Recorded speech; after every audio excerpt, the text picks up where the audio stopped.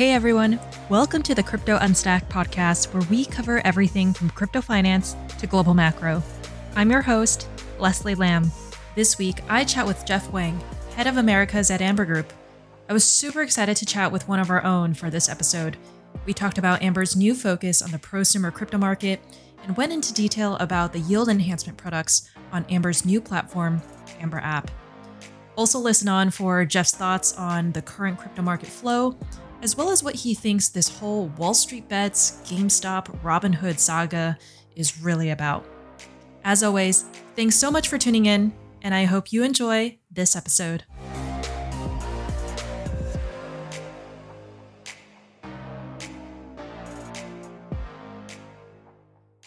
Hey Jeff, welcome to Crypto Unstacked. Thanks for having me. Always wanted to be on this. I'm super excited to have one of our own on the show.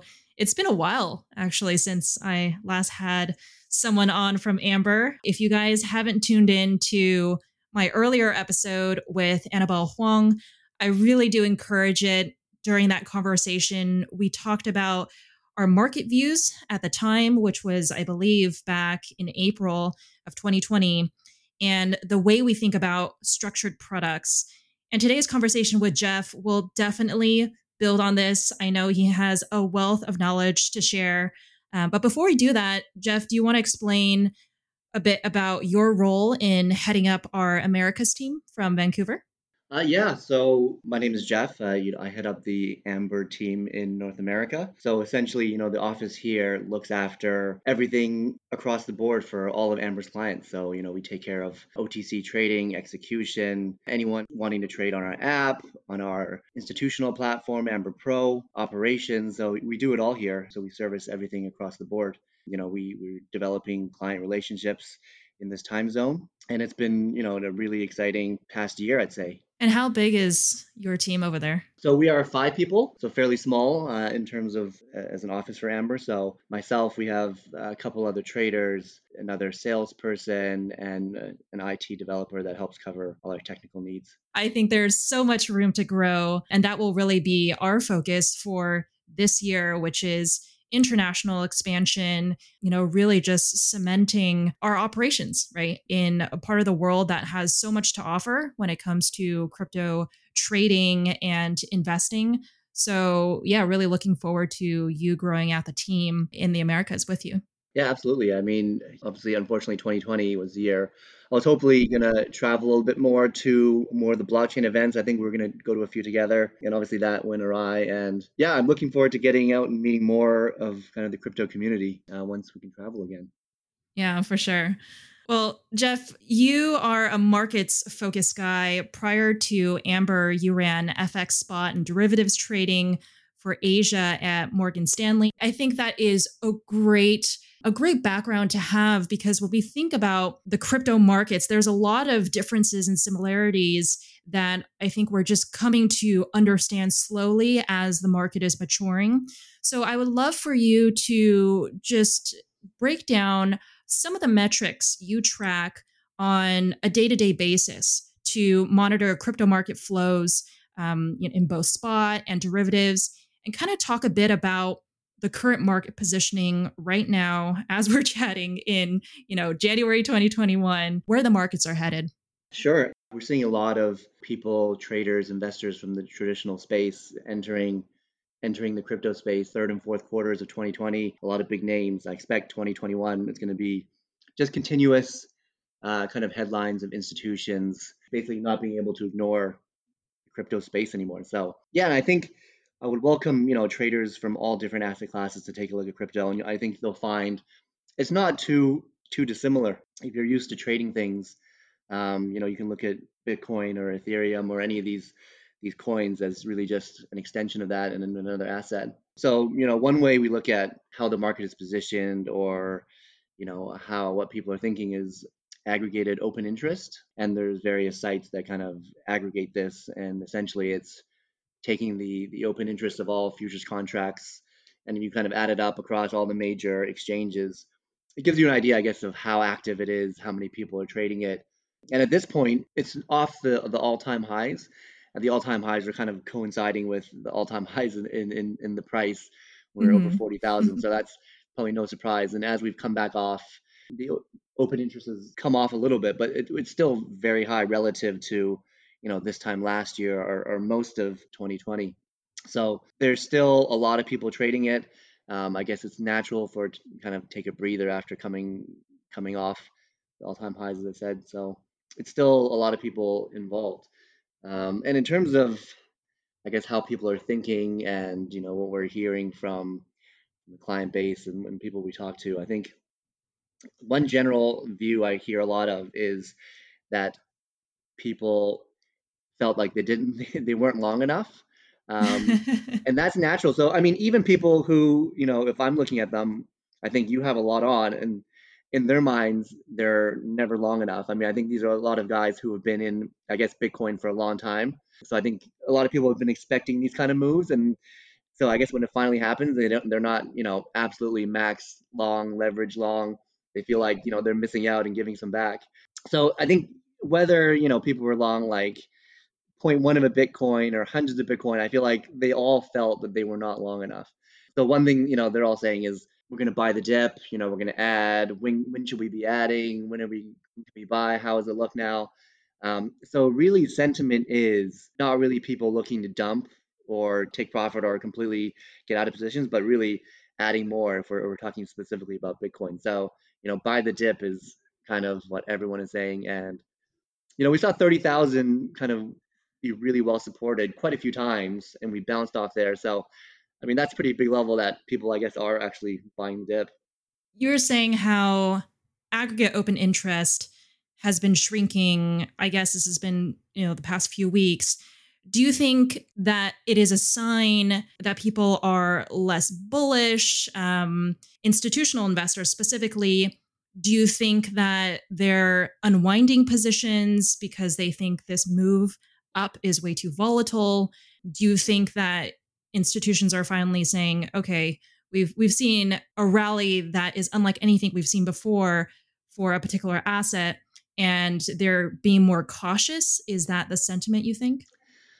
I mean, I guess it's really hard to actually know, but I mean, personally, I feel that it's not really institutions that are selling or taking profit. I mean, I guess if we're defining institutions as kind of, the traditional mutual funds or money managers, pension funds, in that kind of sense, I think anyone in that segment who has bought is really looking to hold it as, eh, whether it's like a hedge or just a small part of the portfolio. They're not really looking to be trading it actively, buying and selling. So I think anyone who's kind of taking profit or selling are more short-term kind of traders. In dealing with clients, because we work with such a global client base, have there been certain market views that they've shared with you that you were surprised by? Like, I'm looking at the screens all day as well, but this is not a narrative that I see. Have there been these schisms in terms of market views? Has there been an experience with that?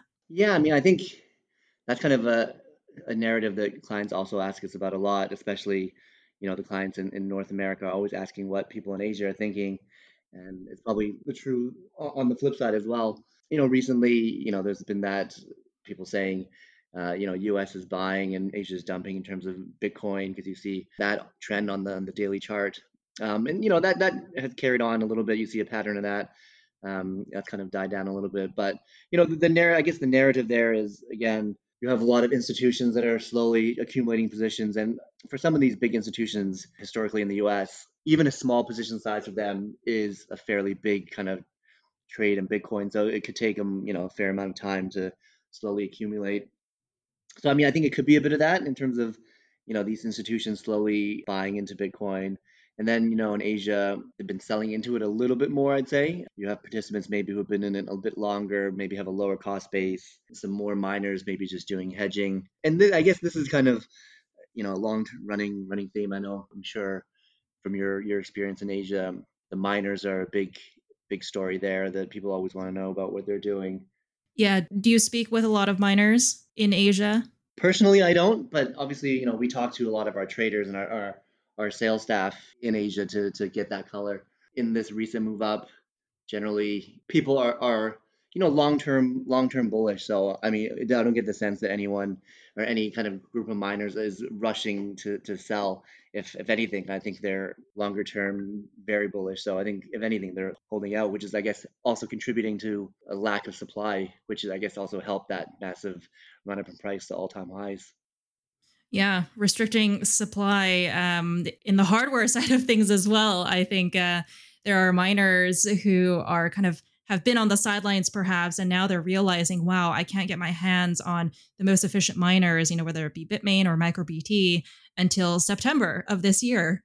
And so there's a really, really high demand on the miner side to just grow operations, if anything, right? So I think you're on Yeah. point there. They are long term accumulators, and not so swayed by short-term price dips or anything like that. So yeah, I think that's kind of what I'm hearing as well, being here in Asia. Yeah, I mean, when I first joined, when I joined crypto, I guess in 2019, one thing that surprised me was the miners' general feeling, even when prices were much lower, is that they didn't want to sell and they would actually kind of loan out the Bitcoin as collateral to get money to actually pay, running costs and leverage that and buy more machines. I mean, I think these guys in general are obviously in it for the long haul, and they're not, looking for short term kind of easy gains here. Yeah, and they're more profitable than ever with Yeah. prices, being at where they are, right? At least from our last conversation, meaning my conversation with Annabelle. What we saw at that time was that the miners who were in a very good position were only thinking about selling on an as needed basis to, Yeah. as you say, cover energy costs, which I think is a bulk of their expenses, anyways. And the rest is just finding a good treasury management solution to ensure that money is never just being left on the table and not earning yield, right? That's also a Mhm. really big narrative from this past year and going into this year, and what we're focused on as well through some of our treasury products, which we'll get to a little bit later. That's where I think a lot of the competition is across the board, whether it be in Asia or in the US. When we look at miners, is how can we service them from the financial products point of view? Mhm. Prior, as a trader, you covered a number of products: spot, vanilla, exotic options across G10 and emerging market currencies. And I think similarly in crypto, a good place to turn to get a sense of the market's future expectations is the derivatives market, specifically options. Mhm. And Bitcoin options are, for our audience, are contracts that give investors the right but not the obligation to buy and sell a particular crypto asset at a specific price within a set time period. And really, options give investors the chance to make money by betting on which way the price will go, without needing to own the underlying asset. And so, Jeff, imagine you're chatting with a new crypto trader, and explaining to them what's happening in the options market. What data points do you look to form your thoughts on what's happening, or just generally talk about what's interesting to you when you look at crypto options? Yeah, it can be, an overwhelming and kind of complicated issue, but I guess you can kind of really break it down to some simpler ideas. So one thing I think options traders look at is really the implied volatility, which I mean, in simple terms, is how much you expect price to move in a given time period. So the higher the implied vol, the more people expect the price to move. And essentially, if you expect the price of the underlying, which is let's use Bitcoin as an example, if you think Bitcoin is going to be really volatile, it's going to move up and down a lot, you'll be paying more for an option. I guess you can think of an option either as a way to speculate, or as kind of insurance, or even as a way to hedge. So Bitcoin options, given the nature of Bitcoin, are the implied volatility is relatively high compared to a lot of assets. A 1 month Bitcoin option, the implied volatility is about 120%. If you look at, maybe dollar yen or euro dollar in the FX markets, that number is going to be closer to 10%. So this is way, way more volatile because the underlying is more volatile. And ultimately, what that means in the option is more expensive in volatility terms, but it's not expensive if the underlying actually moves around a lot because there's ways you can kind of make money from when it moves.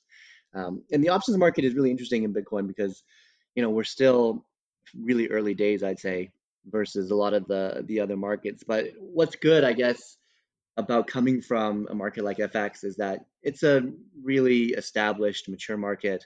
People have been trading it for a long time. So you can see what products are very popular in terms of structured products, yield enhancement with institutions, with retail. And essentially you have a blueprint for where you expect the market of options and structured products to go. It'll emulate things like, in FX, it'll emulate things that we've seen in equities. We're not there yet because you need more market participants trading it. We need more liquidity, but we're definitely moving that way. We're seeing much more demand, I think, from clients in the past year for options, either as a speculative tool, trying to make money from being right on where the underlying spot is going, or as yield enhancement. Talk more about that, the yield enhancement part. How does structuring options play into that, and how do we enable our clients to get additional yield enhancement? Yeah, so I guess we can walk through a very popular product that we're seeing and that we've launched recently on our Amber app. So you can access it directly yourself, and it's fully customizable. Basically, it starts with a deposit in a token. So, for example, we can start with Bitcoin. You're an investor, you have a bunch of Bitcoin sitting around. You think it's going higher, and you want to earn some extra yield on it, right? You don't want to have it sitting in your wallet just earning nothing. So you can put it into a time deposit, which we have in our app, which is, fully principal protected. You get good yields, depending on the tenor, you can get, between 6% and up, which is good. It's better than if you had fiat putting in a bank. But to really amp it up, if you have a certain view, you can get upwards of 50 over 100% annualized yield. And how that works is you would choose a conversion rate and an expiry date. So let's say Bitcoin, you want an expiry in 1 month's time. And then you choose a conversion rate. And that conversion rate we'll explain in a little bit. But in this case, Bitcoin right now is roughly 33,000. And let's say I want to do a 1 month deposit with a 40,000 conversion rate. And I believe the yield, I checked a bit earlier on that, is somewhere around 75% annualized yield. So, very, very good return. But I guess, what's on the other side? Why do you get such great return? So essentially what is happening here is you're doing writing is a covered call. So you hold the Bitcoin, you put that on deposit, and then you have a conversion rate of 40,000, which means that if at expiry in 1 month's time, the spot is above 40,000, so let's say spot is at 42,000 in the market, you are selling that Bitcoin at 40,000, which would be lower than the market at the time, which was trading at 42,000, but much higher than when you put the time deposit on when spot was 33,000. And why would people do this? A lot of people have the view that they're happy to sell some Bitcoin at 40,000 when spot's here at 33,000. So they're happy to do that, and they get 75, plus percent yield, and they sell a little bit of Bitcoin at expiry at 40,000, which they might have done anyways. And if spot is under 40,000, they basically get their Bitcoin back, and they get all that yield paid back to them as well. So this product is kind of super popular in things like FX and foreign exchange. It's like a bread and butter product because it's safe for the investor because it's principal protected. Although you might get back, a different token at expiry, but you select the strike or the conversion rate. Principal protected, marking it to Bitcoin, right? Yeah. So in the app that we have now, I think it's pretty amazing. at what we built. You can essentially select any day. You can select any expiry date. You can select pretty much any strike you want, and it'll tell you what the yield is. And if you want to do it, you just do it directly in the app. So it's very powerful in terms of being very tailored to every investor, because not everyone wants to do 1 month 40,000 conversions. Some Mhm. people might actually have some kind of payment they need, so they think, okay, well, my expiry date is going to be 3 weeks because I have something to do with those tokens at that time. And you could pick the conversion rate however you're comfortable with. Some people are really aggressive, and they'll do something maybe at 34,000, and what they'll get is more yield because they're selling an option, and selling a closer option they'll get higher yield. But it's whatever is suitable for every person on their own, and that's the great part of it. Before, when you had to do products like this, when I was doing this, a long time ago, I won't give away my age, but like decades ago, you'd have to talk to someone, and they'd have to punch a bunch of numbers in, and it would take a long time, and it wasn't it wasn't easy, and you wouldn't check a lot of different dates in conversion rates because it would just take too long. Whereas, on the app now, literally you can change the date, change the strike, you see the yield, say, well, that's not really for me. And you keep on playing with it until you find something you like. So, I mean, it's very advanced. It's pretty amazing. And I think it'll be very popular. I mean, I do it myself, and it's super pain-free and super easy on the app, and you can monitor how it's going and everything. You talked about a lot there, and I just want to make sure to do a recap for our audience who might be a little bit lost right now, have never experienced the app for themselves, are new to Amber. So let's do a bit of a backtrack and make sure that our audience understands what these products are and how to access them. So the first type of product that you mentioned is our Amber Earn product, right? And these are customizable fixed income products that pays some sort of fixed stable rate based on the tenor of your subscription. And this can be anywhere between 1 to 360 days on the app. And basically, upon maturity, the interest is paid back to the user, credited to the wallet, and these are principal protected. So the user gets back their initial investment. And these are very simple. You can think of them as bilateral loans. Is that a fair way to categorize what this type of product is? I think so, yeah. I can see why you're the host of the show. You put everything so much more eloquently than I did with my ramblings. That was No, no. Okay, so that is the initial product that we introduced. Actually, it was an institutional product on Amber Pro. And as we were thinking about how to access the prosumer market, we basically ported over the institutional rails into a very easy to use, intuitive app where everything is automated, right? yeah. As a user, you don't need to reach out to me or yourself to structure any of these types of fixed income products. You can do it yourself, which I think makes the accessibility, very, very easy. So that is the first type of product, Amber Earn. That's been very, very popular. And what we wanted to do based on the success of this product was say, okay, how can we offer even more yield enhancement, right? The rest of the market is already doing what we're hmm doing, paying a fixed yield or depositing crypto on the platform. And so hmm that's where this next product, Yield Boost, which can also be thought of as a dual currency product, which is also, as you mentioned, very popular in FX trading. This is where we thought if we were to build out an options type product on the back end, basically, how do we really do it in a way that is intuitive, right? That's always the challenge Yeah, it is. Yeah. for the prosumer market who may not be as sophisticated or may not have a lot of trading background, relative to the institutional guys that we've historically dealt with in the past. And so Yield Boost, similar to Earn, is just as customizable, if not more, right? As you mentioned, you get to decide on your investment amount, your preferred strikes and tenors.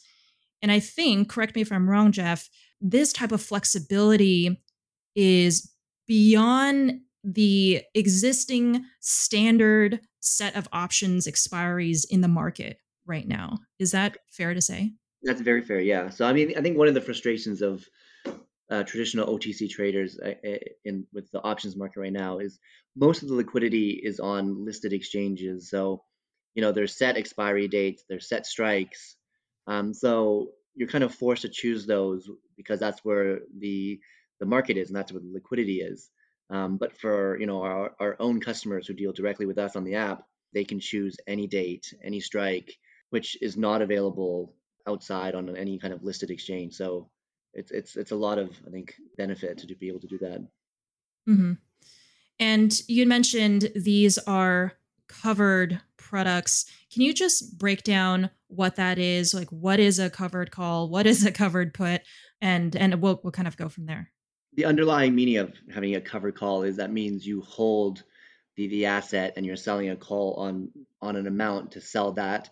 So there's no extra losses involved or extra kind of leverage in that sense. So we'll use an example again. So you have 1 Bitcoin, uh, and you want to put that on the app into a yield boost, and you do that. So the option amount will also be one. So if you're above the conversion rate, you'll only sell that 1 Bitcoin that you had. It's not like there's leverage, and if spot goes to 100,000, now you're on the hook for all these extra losses. Really, all you do is you sell your 1 Bitcoin at the conversion rate. So you know I guess there is a stigma to options of there's leverage and it can be very dangerous and it can be very difficult to manage. But in terms of having a covered call or a covered put, it's very safe in the sense that you're not going to be on the hook for all these extra leverage kind of losses because you already own the underlying, so you're just selling that at some price. Yeah, that's very interesting. I mean, I have dealt with a few people who kind of look at this product, and I think they're coming from two different angles here. One is they ask, like, should I think of this as basically margin trading? Which obviously, no, right? It's not a levered product. Correct. But they think of it as, well, the whole point of this is so that I can monetize my market view based on my risk tolerance. Mhm. And so they're sort of using this as, I don't know if proxy is the best word, but a way to basically trade options in this sort of non levered way. But then the reason why that's a little bit dangerous is because the whole point of having this type of product is so that you as a user can commit to buying a dip or selling a rally within this sort of customizable parameter that you set for yourself, right?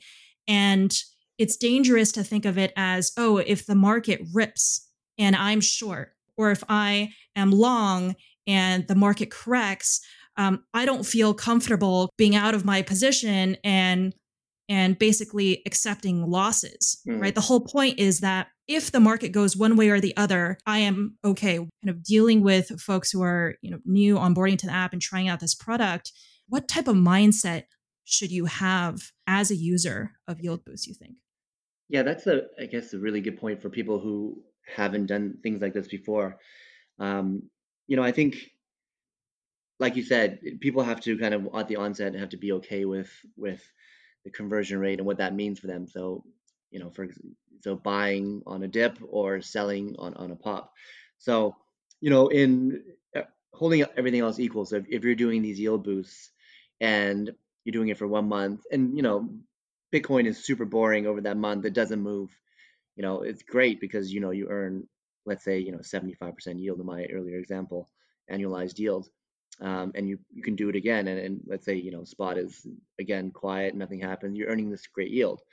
um, I guess for full kind of disclaimers and stuff, like you mentioned, there'll be times when, and I've experienced this actually. So I was one of those people who didn't feel like I had enough Bitcoin on the move up because I was doing a lot of these products, and essentially, I was saying when spot was at 12,000, I'm saying I did conversions at 15,000, and at the time I was so I would get converted, essentially selling my Bitcoin at 15,000, and then I would do another yield boost.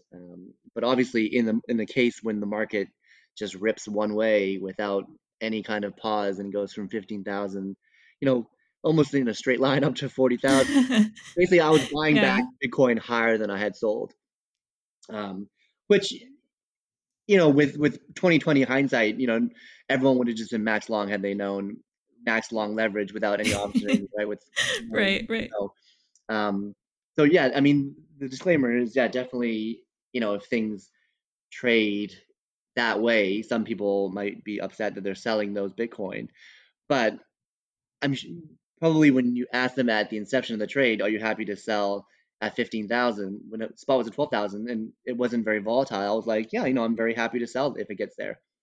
Obviously, it turns out that it kept on ripping, and then people obviously can have kind of a change of heart when they see the price action. So there's disclaimers, but for disciplined people who go in knowing what they are okay with, I think it's a great product, and we've seen a very huge kind of popularity with it since we've launched, especially since you can customize. Hmm. Yeah, I think it's important to know that it's a way for you to structure a fully deterministic payoff, right? And Yes, absolutely. really nothing is left discretionarily up to Amber. To give a perspective on how we think about this as well, we are market neutral, right? And so when you are taking a position and say we're buying or selling a call, we are hedging Hmm. ourselves. Yep. So, can you talk a bit about our risk management perspective as well when we were thinking about creating this product, how we're managing this product? What is our position? Yeah, firstly, I want to say I think that was a really important point you made when you said it's totally deterministic, meaning when you enter this yield boost, we can draw the payoff diagram at expiry, and that doesn't change, like you said. So, if spot is at a certain level, you know exactly what payout you get and or what token you get back. So there's no kind of changing terms on the go. You already know at inception. Um, but to your question about, I guess, risk management, yeah, I mean, so because it's kind of totally customizable to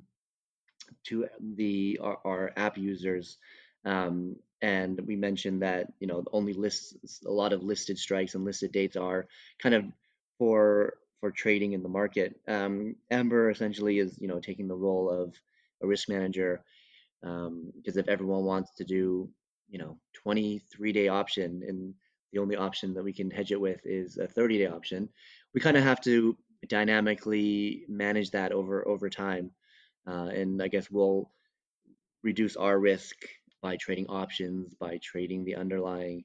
And I guess in general, we have a market neutral view on stuff like this. So we're looking just to help facilitate our customer trades, and we're not trading against them. We're not trying to, um, you know, run them over in any way. We're just staying market neutral for the most part. Yeah. If we can sum up the whole point of Yield Boost and Amber Earn, it's to abstract away the complexity of getting exposure to interest rate products in crypto, and for Yield Boost specifically, which is really a novel way to access the crypto derivatives market in a way that isn't so overwhelming, I'd say, right? Because just a few clicks of a button, assuming what you're getting yourself into, assuming you understand what your risk tolerance is and how much you're willing to put on the table there, that it really is kind of taking on this, I don't know, DeFi mentality, right? To say, things don't need to be this hard in finance. There are complicated structures for years and years and years. Something like this, structured products have only been available to a specific subset of the investor base.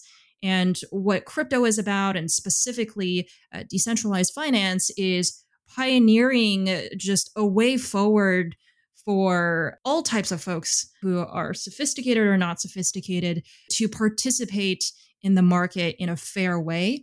Hmm. And this gets to, I think, the point of democratizing finance, right? And we're all about democratizing crypto finance, as that's our specialty at Amber. So, yeah, do you have like thoughts on kind of where DeFi is headed? There's been a a bit of news lately, to say the least, about GameStop and Robinhood. And really, I mean, there's lots of things we can say about that. But, it really is part of this revolution, I think, that we're seeing in finance. So, yeah, what are your thoughts on all that? That's a great segue into the DeFi space. Yeah, I mean, I think, firstly, I think I want to say I view myself as a kind of a slow adopter into kind of blockchain and crypto and seeing where the value is and where the growth is. So, I wasn't kind of an early niche adapter, and I've kind of come around. And like you mentioned with this GameStop situation, and on the day we're recording this, it's been big news, especially because of what happened with Robinhood today. Um, so, just as to sum it up, Robinhood essentially this morning before market open barred their users from buying positions in um, I think 7 stocks, which are, right now the ones that are moving the most, that everyone is really concentrating on. And it really, it caused an uproar with the users, people, all sorts of crazy speculation of why it was done. After market hours, it was revealed, I guess, they had some financial constraints, some liquidity constraints.